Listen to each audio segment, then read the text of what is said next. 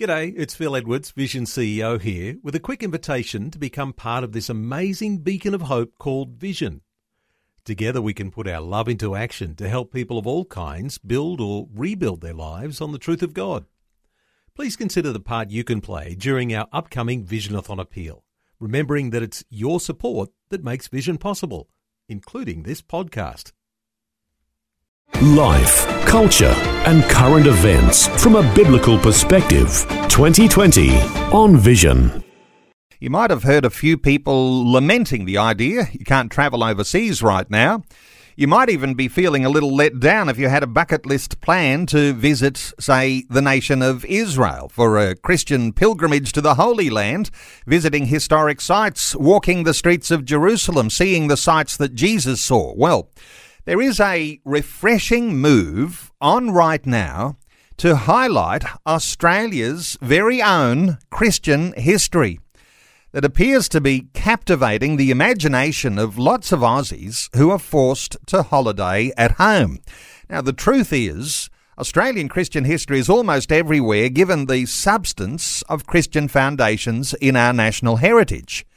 Well, last week, you might recall, we were talking about tour companies planning Christian tours in Australia. Today, a conversation about the iconic Christian history sites that you can see on a holiday trip to Sydney. Now, that doesn't mean that you can't see historic Christian sites in other capitals and even in the outback in all sorts of different communities, but we're going to get a focus on those iconic sites in Sydney today. If you happen to be going on a holiday there, you might want to take a special note. Our special guest through this coming hour is Professor Stuart Piggin.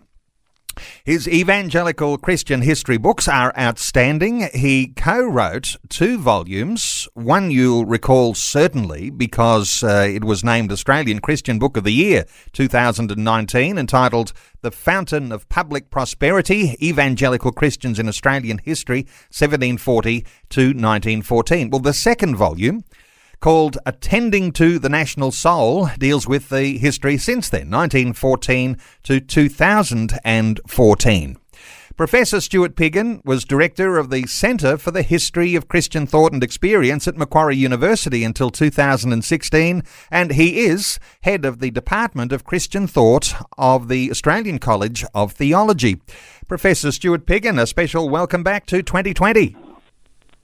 Lovely to be back, Neil. Thank you for having me. Stuart, let's start with something fairly, I think, which is profoundly important when we talk about visiting historic sites. When we talk history, we're talking about telling stories. I know you love to tell stories, and it really cuts through some of the thoughts that people have about history being a little monotonous and, I can't get into this. But telling stories, we're all into. Give us your thoughts here on what history is to you. Yes, I think, Neil, that a lot of professional academic history has become very boring because it deals with abstractions and isms and statistics and all these sorts of things. And journalists, on the other hand, are far more popular because they tell stories about people. So historians should be emulating the journalists in that respect, I think. We should be telling stories about people. And so in the history books that I've written recently, there are lots of stories, and the storytelling is great. But the thing about this tour is that it does something in addition to that, namely it takes you to the physical sites. And that's another thing to make history interesting, I think, is to actually visit the places where these things have happened, where these people express their faith in remarkable ways. And as a result of preparing for this tour, and I'm very grateful for this opportunity to practice with you because I've never done this before. And if there are any listeners who are out there who know what I should be doing, then please ring up and let me know. But I'm just stunned by the quality of the Christian sites in Sydney. I mean, our churches, some of our churches in Sydney are just absolute national treasures. I believe that the Gothic revival churches of Sydney are among the best Gothic revival churches in the world. And so we've been very well served, really, but it's a bit of an invisible history because so much of our Christian history is made invisible by secular historians who don't write about it. For example, one of the sites we're going to be visiting is St Stephen's, Macquarie Street, and it's like a lot of our churches.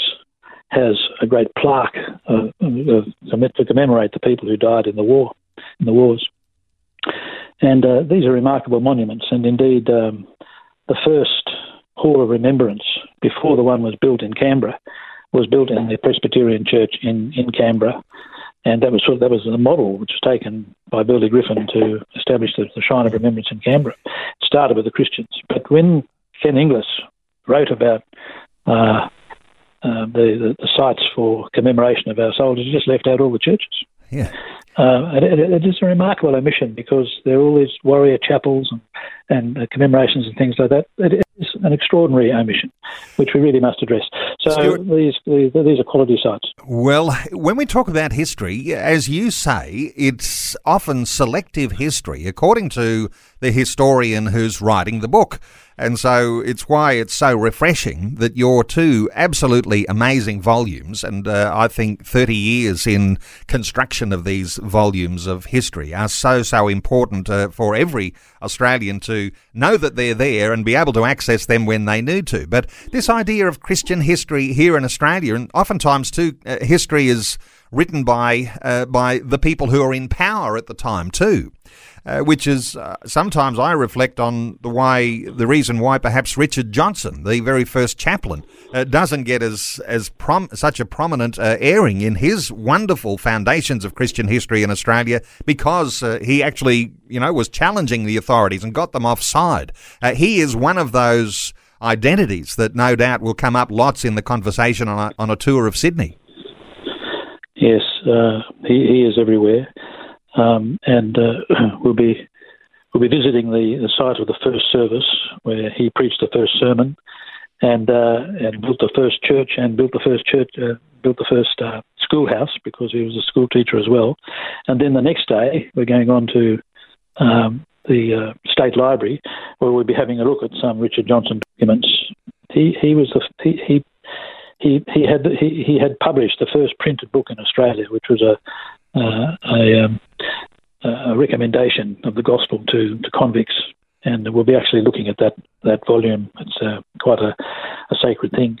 But on a fascinating point about how historians select things, we've got a stunning example of this in William Dawes, the first lieutenant on the First Fleet, who was an engineer and an astronomer.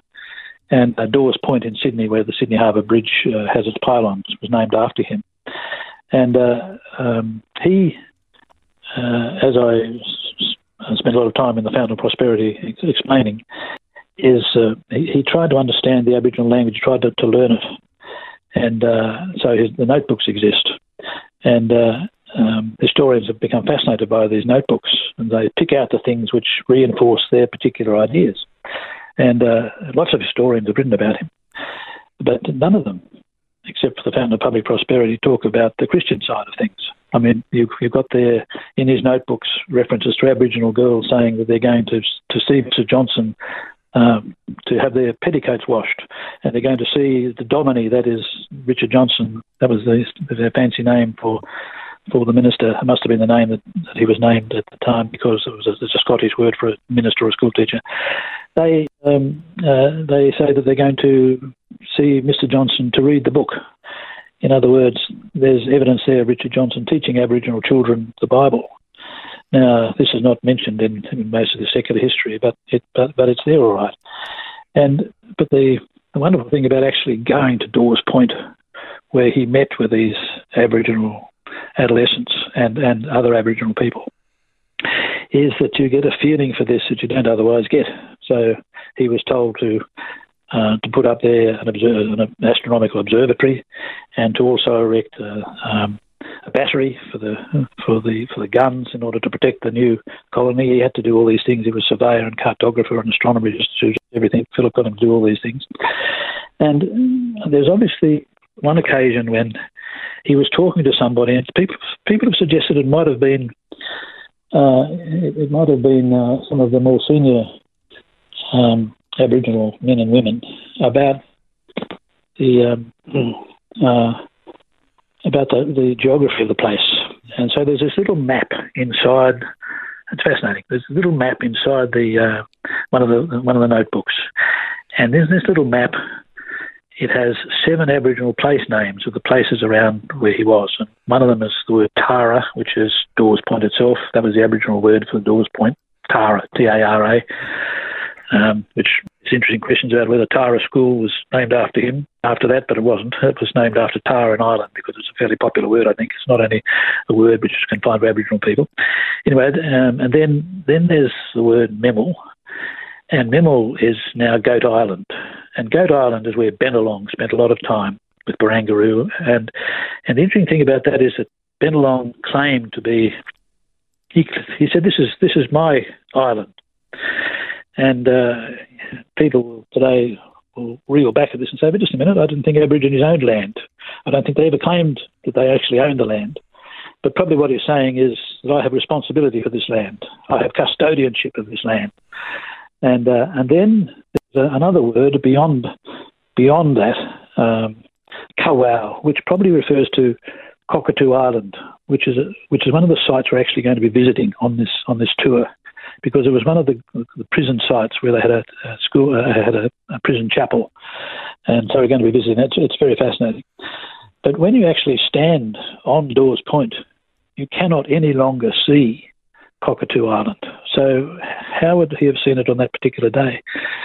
And the answer must be that Cockatoo Island was a lot higher than it is now, because when they started to build a prison there, they scooped the top off the island and made it a lot lower, and they put it all around the island to make it a lot bigger around the base.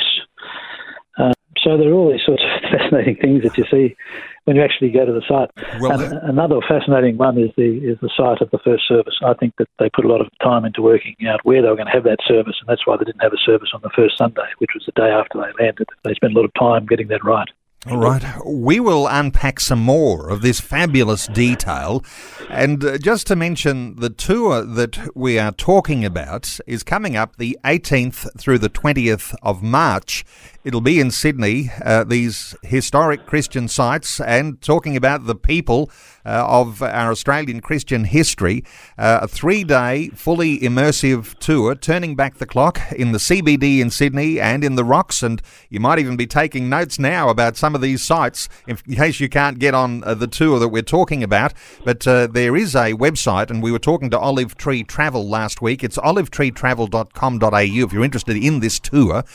This is 2020 with Neil Johnson, helping you make sense of life, culture and current events from a biblical perspective. 2020 on Vision. Hey, I want to open our talkback lines. You might have your own insight to offer into our conversation. You might have a question about Australia's Christian history. You might have a special question about any of the iconic sites we're talking about in the city of Sydney. Our special guest is Professor Stuart Piggin. He is head of the Department of Christian Thought of the Australian College of Theology. I mentioned a couple of amazing volumes that he has co-written. We'll tell you about those as the conversation continues and gets underway. We're talking about what is coming up as a tour, and what an opportunity when there is an official tour that is available to be booked, and with Professor Stuart Piggin as one of the tour guides, you wouldn't want to miss that sort of history opportunity that is coming.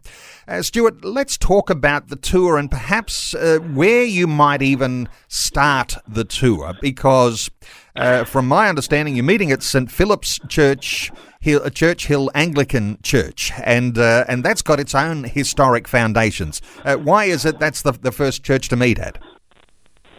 We're going to begin there because it is just full of the most amazing historical treasures. In particular, the Bible and the prayer book, which we used at the first service, are there, and the Reverend Moffat will lead people through viewing of those precious documents. They are fascinating because they are signed by all sorts of monarchs ever since. So, for example, you get Queen Elizabeth; she signed it, and Philip, and Charles and Diana have signed it, and it's very wonderful to see these signatures.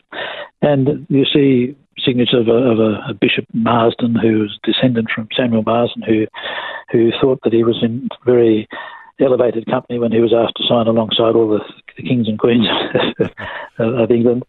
And then when you look at the prayer book itself, you know how in the Anglican Church, in the old days when we had morning and evening prayer, we used to pray for the King and the Queen, all that sort of thing. Well, the Queen we praying for in that prayer book is Queen Charlotte, who was the wife of George III. So she was the Queen at the time of the First Fleet. These are very important documents because I believe it is claimed, I don't know how true it is, that this is Australia is the only nation where the Bible was present at its foundation is still extant. And this Bible and prayer book, they were given by John Thornton of the Clapham sect, a great friend of William Wilberforce, and he was said to be the second richest man in Europe. People are fascinated by these sort of people like Elon Musk and Gates and all that sort of thing. Well, we know about John Thornton that he was very well connected and he gave very generously to the First Fleet, and which is one of the reasons why it was so successful. So the Bible and the prayer book that were used at the first service, they survived, but the actual notes from the first sermon haven't survived. Any thoughts there? Because sometimes people wonder about what was preached on that very first sermon as Richard Johnson led that. And of course, it's very significant, but the actual sermon notes didn't survive, did they? No, they didn't. And people do speculate on that. He preached on the text, Psalm 116, verse 12, "What shall I render unto the Lord for all his benefits towards me?" And the obvious question is, what were the convicts thinking about the benefits of this dreadful experience that they were going through? How could you claim this as a benefit? And so we're actually going to spend a lot of time at the site of the first service where we're going to be talking about this and what Richard Johnson might have preached about. Historians are getting very interested in sermons, by the way, because they are sources of historical knowledge which have been hitherto untapped. One of my students wrote a PhD on Marsden and recreated the sermon that he must have preached on that Christmas day in 1812 when the gospel was first taken to New Zealand. And he did it we do have lots of sermons.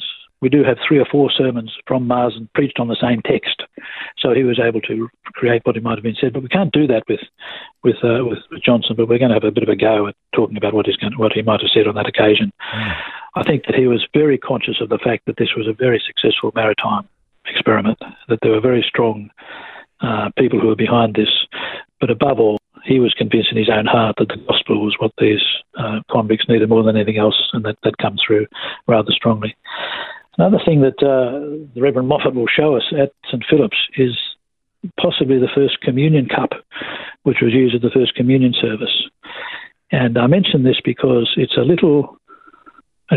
very unimpressive looking thing. It's a little pewter mug, and the name Piggin, my name Piggin, is a Yorkshire word meaning a pewter drinking vessel. Wow! And so whenever people hear that a Piggin means a pewter drinking vessel, they know that I'm a teetotaler. They always fall off their chair laughing. But when I say to them, maybe really what it means is a communion cup, maybe that'll shut them up, do you think? Anyway, I mention that because I've got to develop jokes somehow. I've been told that tour guides have got to have jokes. And so if any of your listeners are there and they hear any jokes, let me know. All right, and so expect a little bit of humour that you'll be working very hard on for the tour. Hey, just quickly, with the Piggin, the pewter communion cup, do you have history that goes back to that First Fleet, Stuart? I mean, what's your own personal history, just briefly here, because you have that connection? Where did your family lineage come from? Yes, my family came from just north of London in Essex, but they didn't come out till the 1840s.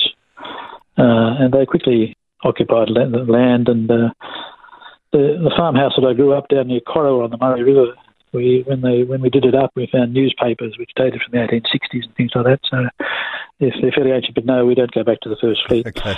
But it's an interesting point that you make, that one of the things we'll be doing on the third day of the tour is to go to the old St John's Cemetery in Parramatta. Now, this is an absolute national treasure.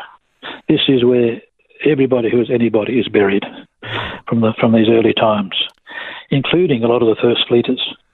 And if you walk around the cemetery, and it needs a lot more money to be put into it to preserve it, because it is a very difficult thing to maintain a cemetery properly, and it's not being maintained as well as it should be. But it doesn't have enough government money to do it, I suppose. And but every now and again you'll see these little flags. And when you go to have a look at these flags, these are the flags which mark the first fleeters who are buried there alongside everybody else. Now, I find this moving because when you read about the cemetery, some commentators say that all the first fleeters are sort of buried over there in one section and everybody is buried in another section, but that's not true at all. They're buried mingled in with everybody else. Side by side. Which is what Australia has become, you know. It's a very accepting sort of a place. It's a place where these people became free. There is. I just want to mention, if you were to say to me, what is the greatest treasure in St Philip's Church? There is an absolutely beautiful monument there to Robert Cartwright, to Robert Campbell, and Robert Campbell was the founder of ethical commerce. He's known as the father of commerce in Australia because the first settlement, they weren't allowed to have commerce, and so someone had to introduce it. And of course, the Rum Corps tried to do it in a dreadful way, and so the place got into a terrible mess. The person who really sorted it out was Robert Campbell, and there's a lovely monument to him in St Philip's, where he talks about where this monument talks about the debt that his children owe to him, and the debt which he in turn owes to his heavenly Father, and it talks about the more excellent way which they learnt through, they say, the Apostolic Church of England, which is interesting. Wow. And then it talks about the fact that he was illumined by faith, hope, and charity. Now, I noticed in your previous interview, you were talking about Christian values and how some Christian values are now looked down upon and people are outlawing them and all the rest of it. But those are the real values which made Australia. These Christian values, faith, hope, and love. That's the more wonderful way, the more excellent way, which we must recover if Australia is ever to become strong again. Wow. Okay, listen, let me just break here because we're about to go to news, Stuart. But Campbell's Cove, named after Robert Campbell, and you're going to be just unpacking some of these things on the very first day of this tour that's coming up. And when you talk about the foundations of ethical commerce in New South Wales, ethical commerce for Australia, and so when we talk about the way Christianity has shaped our society, this is a very, very powerful insight. Hey, Stuart, we were talking largely in our first segment about really day one of the tour that's coming up, but there's lots of things to talk about day two. And you'll be meeting at St James Church in King Street in Sydney on day two. Is there special significance for St James Church? Well, it's absolute. It's a standout. It is Greenway's church, put up by Macquarie, a church of great beauty. And when you go into that church now, it is so well refurbished, and stained glass windows are staggering. It is surrounded by monuments and plaques which are full of our history, including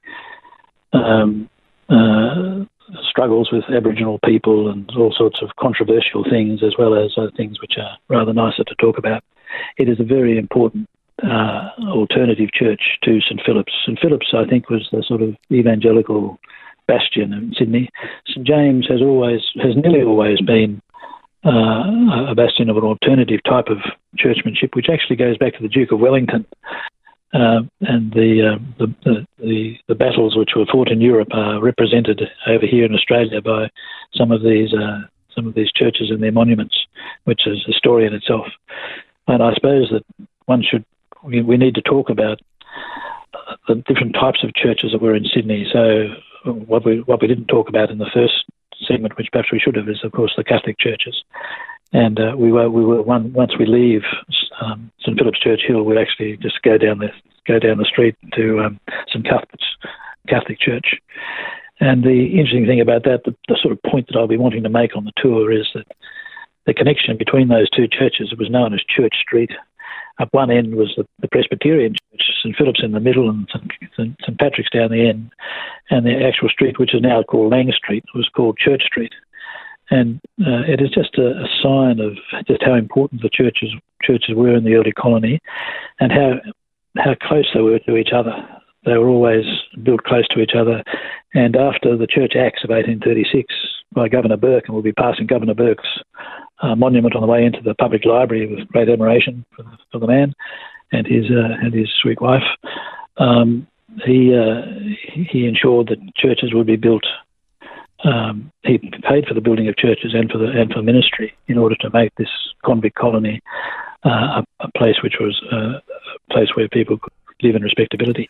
Stuart, just before we move on from that, of course, Governor Burke's such an important figure because this is seen whenever you go for a drive through country towns, everywhere, that Governor Burke's hand upon the idea of towns with lots of church buildings, oftentimes 4 churches, all on street corners. This is attributable to Governor Burke. Absolutely. Very, very important figure. I think following in the ambition of Macquarie, who built Anglican churches and was not as ecumenical as Burke, but Macquarie saw the importance of major church buildings. So, for example, he was responsible for the rebuilding of the wonderful church in Windsor, and in St Luke's, Liverpool, and indeed for St James, the first church that we come to on the first day. These churches were important to do them well, and Burke thought, well, all the denominations should get into this, including the Catholics, Methodists, Presbyterians, and so that's why you have these churches on opposite street corners. They're often the finest public buildings in any city, and in any town, even small communities. But the sad thing is, when you think about it, most of your listeners will reflect on this, is that probably most of us only ever go into the church of our denomination. When you start going into churches of other denominations, you find how very interesting they are. Wow, fascinating. They've got all sorts of other traditions themselves. Then we're going to go to the Great Synagogue. This is interesting Street. because the powerful thing here is that there were 14 Jewish convicts aboard ships on the First Fleet. And so the Jewish history in Australia goes right back to the First Fleet as well. Absolutely. They're a very important part of our history. And so it'll be wonderful to visit the Great Synagogue. Stephen Green, who's in charge of Olive Tree Travel, is of Jewish faith himself. So he's very knowledgeable about this, but he didn't suggest that we should do this. I was the one who suggested we should go to the Great Synagogue, and he agreed that this would be something that he could organise, and so we look forward to that very much.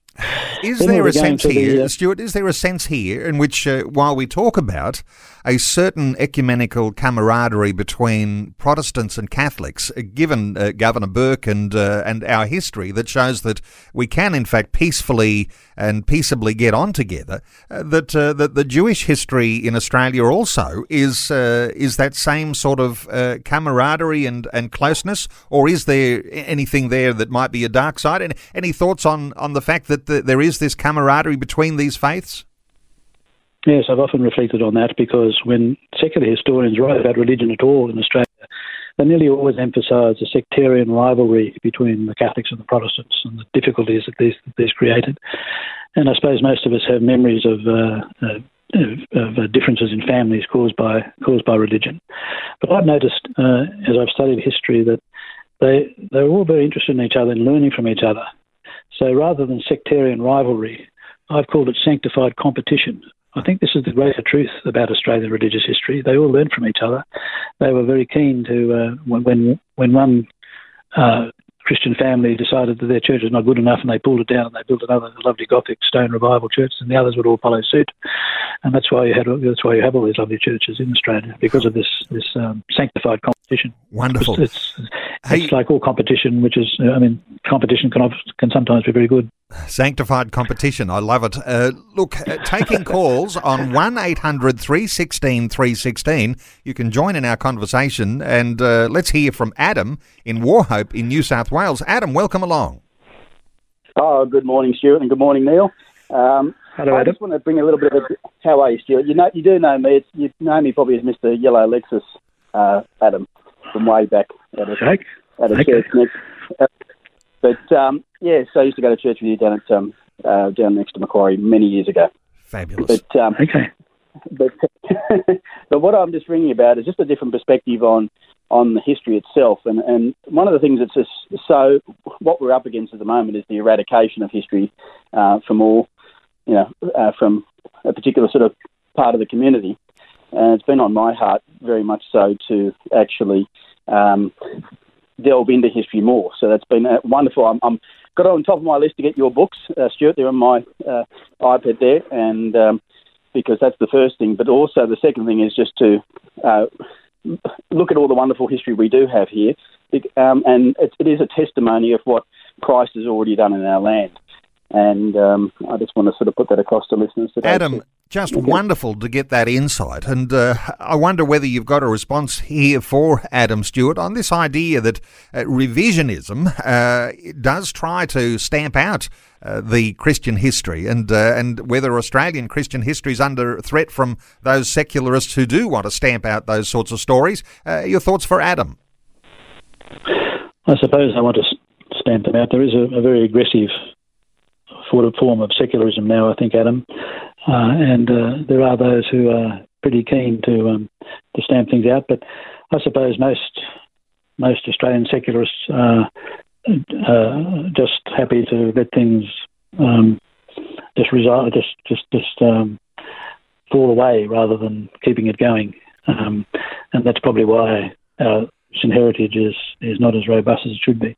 But when you start looking into it, it's far more fascinating and it's far stronger than we've given it credit for. It is far more influential in the shaping of all the institutions of Australia. The law, commerce, banking, and education, and health, and all these sort of things. If you took the church out of those things, then they would be far feebler. They would be far more corrupt. And the best thing that governments can do actually is to do what Burke did, and that is tell the churches to get on with it. I'm fascinated, by the way, in Australian history. A far more important truth about Australian history is the cooperation between church and state than the separation of church and state. They cooperate with each other when the cause is right in order to build a stronger nation, and so they should. And every now and again, as with a bloke like Campbell that we talked about in the first segment, whose monument is in St Philip's, and business also gets in on the act. And when those three things, business, church, and government, synthesise, then the nation is made the stronger for it, I'm sure. And I think Australian history witnesses to that far more than the separation bit. Fabulous stuff. Adam, great contribution. Thank you so much for your call. 1-800-316-316 if you'd like to join in our conversation today. Our special guest is Professor Stuart Piggin. Stuart, let's talk about your visit to St Stephen's Uniting Church to review Presbyterian history in Australia and the Pitt Street Uniting Church and some of the identities that are associated with those. Yes. Good. One of the things that you notice when you go into these churches where they have the role of the ministers that they've had, some of these churches like St John's Parramatta, which we're going to, or St Philip's, as an Anglican, I know all of these names. They are all great men, almost without exception. And it's the same with St Stephen's Macquarie Street. Very important ministers in the centre of the city, doing a great civic role. So one of the ministers, for example, in St Stephen's is a Walker, and he is a descendant, of course, of Alan Walker. And Alan Walker is about 14 ministers removed from the first Walker convict who was converted, and his son became a minister, and then his son became a minister, and so on. And Alan's about the 13th or 14th minister. And since then, there have been other ministers who bear the name Walker, including the one in St Stephen's Macquarie Street.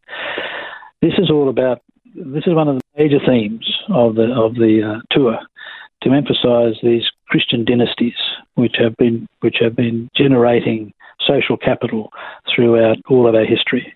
It's a wonderful story. And, of course, names like Fairfax and David Jones, you'll be highlighting some of their history too. Well, they're in Pitt Street Uniting Church now. It used to be Pitt Street Congregational Church. Pitt Street, of course, named after the Prime Minister, who was Wilberforce's great mate. And Fairfax, who bought the Sydney Morning Herald, he didn't found it, but he purchased it, and then the Fairfax family ran it for generations. He was a major deacon in Pitt Street Congregational Church, along with David Jones. In the church itself, there's a monument to Fairfax, and above the pulpit is a slogan about the Spirit of the Lord is in the Spirit of the Lord there is liberty. And liberty is the great catch cry of the Congregationalists. These are what they bring to Christian history, really. I mean, these are the descendants of Cromwell. These are the ones who are all about bringing liberty into our democracy. They didn't believe in controlling too much by law. They believed that people should be given freedom. They're very strong on this. And so the Sydney Morning Herald, right from the start, had that particular Christian emphasis. And I suppose one of the tragedies of modern Australian history is the way papers like the Sydney Morning Herald have lost all that, and now are supporting those who want to downplay the Christian heritage. It's a very bad development, and Fairfax will be turning in his grave. Interesting when we talk about history and those sorts of foundations that are there, and when you recognise that there's a major departure from those things perhaps in the present time. When the history is highlighted, Stuart, there is potential for reformation, a reform of those sorts of values.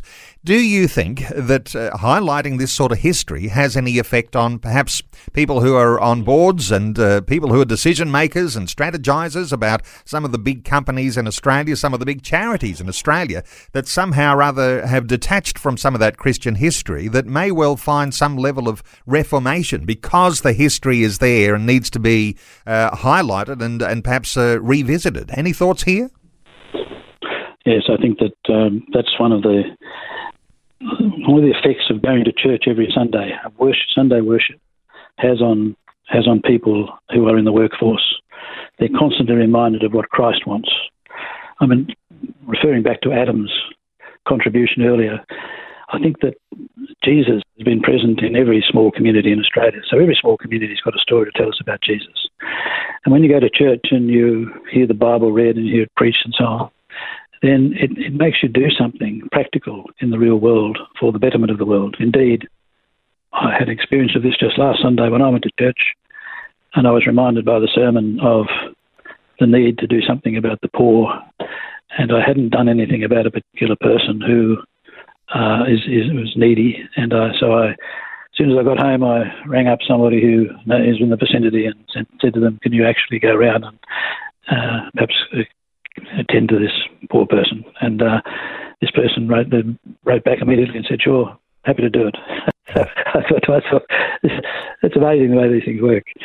It really is. It is amazing. Hey, we're running out of time, but I just want to touch on some of the highlights you'll do on the third day of the tour, the 20th of March. You're going to be travelling by ferry to Cockatoo Island and visiting a convict chapel there. And what's so special? We did touch on Cockatoo Island, but a place of secondary punishment where convicts were sent, but there was Christian ministry that was happening there. What's so special about this visit to Cockatoo Island, Stuart?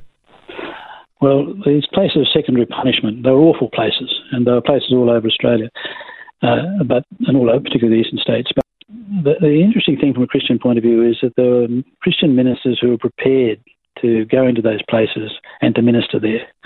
The exciting thing about the early church in Australia is that you had Christian ministers who were brave enough, and laymen too, who were brave enough to minister to convicts, very difficult ministry, to soldiers, very difficult ministry, to very bad convicts in these places of secondary punishment, to Aboriginal people who are difficult to understand from a point of view of culture.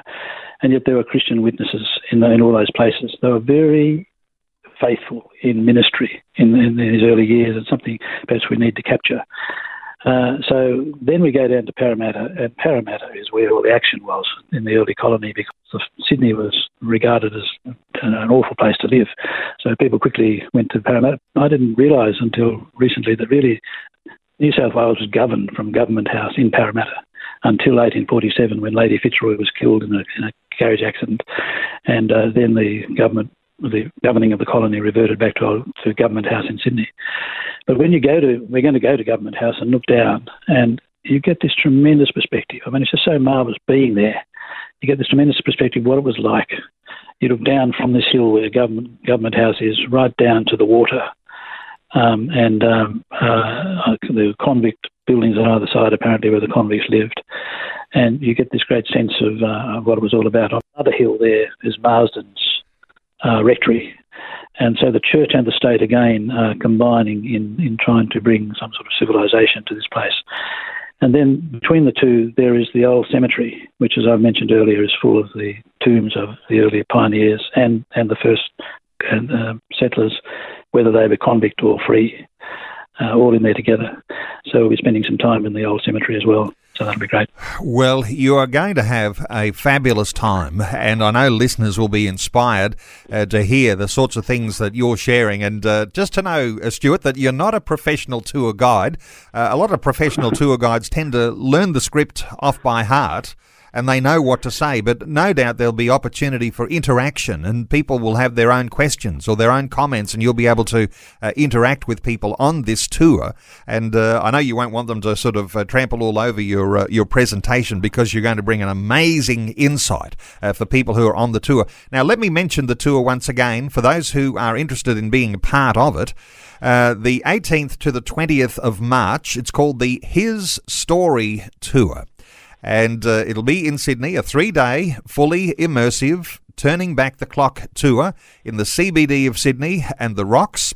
And it is a wonderful time to be a part of something where you'll have the absolute privilege of having Professor Stuart Piggin as part of the tour guide opportunity. Now, Stuart, I did mention your books. I do want to mention those because people who are interested in the history may well want to get a hold of your 2-volume set. The first one was the Australian Christian Book of the Year in 2019, The Fountain of Public Prosperity, Evangelical Christians in Australian History, 1740 to 1914. The second volume, Attending to the National Soul, that deals with the evangelical history over the past century, 1914 up to 2014. That means you've got a third volume coming, haven't you, Stuart? Well, what I have got coming on the what I have got coming on the 23rd of March is the launch of my biography of Archbishop Harry Goodhue. The Anglicans who might be listening, okay. Harry Goodhue was just a marvellous Australian Christian, and so I'm hoping this is encouraging work as well. We'll look out for that, and that one's coming up as a launch very soon too. But to be a part of this tour, the His Story Tour, I'll just point people to olivetreetravel.com.au. olivetreetravel.com.au, and not everyone will be able to get to this tour officially, Stuart, but we've mentioned a lot of places that are even in easy walking distance if you're in the Sydney CBD. A lot of these churches, no doubt, people can wander into and see some of these plaques and those sorts of things. How do you encourage people who are on a holiday to Sydney to actually take in some of these Christian iconic sites? Yes, that's what must be done, and I'm very keen to have interaction with people who are across our Christian heritage, because there are a lot of people who are in the churches today whose forebears were forming Australia in the early parts of our nationhood, and there'll be people I know on the tour who are descendants, for example, of the Hassel family, and so on, and the Marsdens and so on. It'd be great if some of the Campbells came along and and some of the Cowpers and so on. I mean, they've all got a lot to say to tell us, and so I'm very keen for interaction. You're right. Well,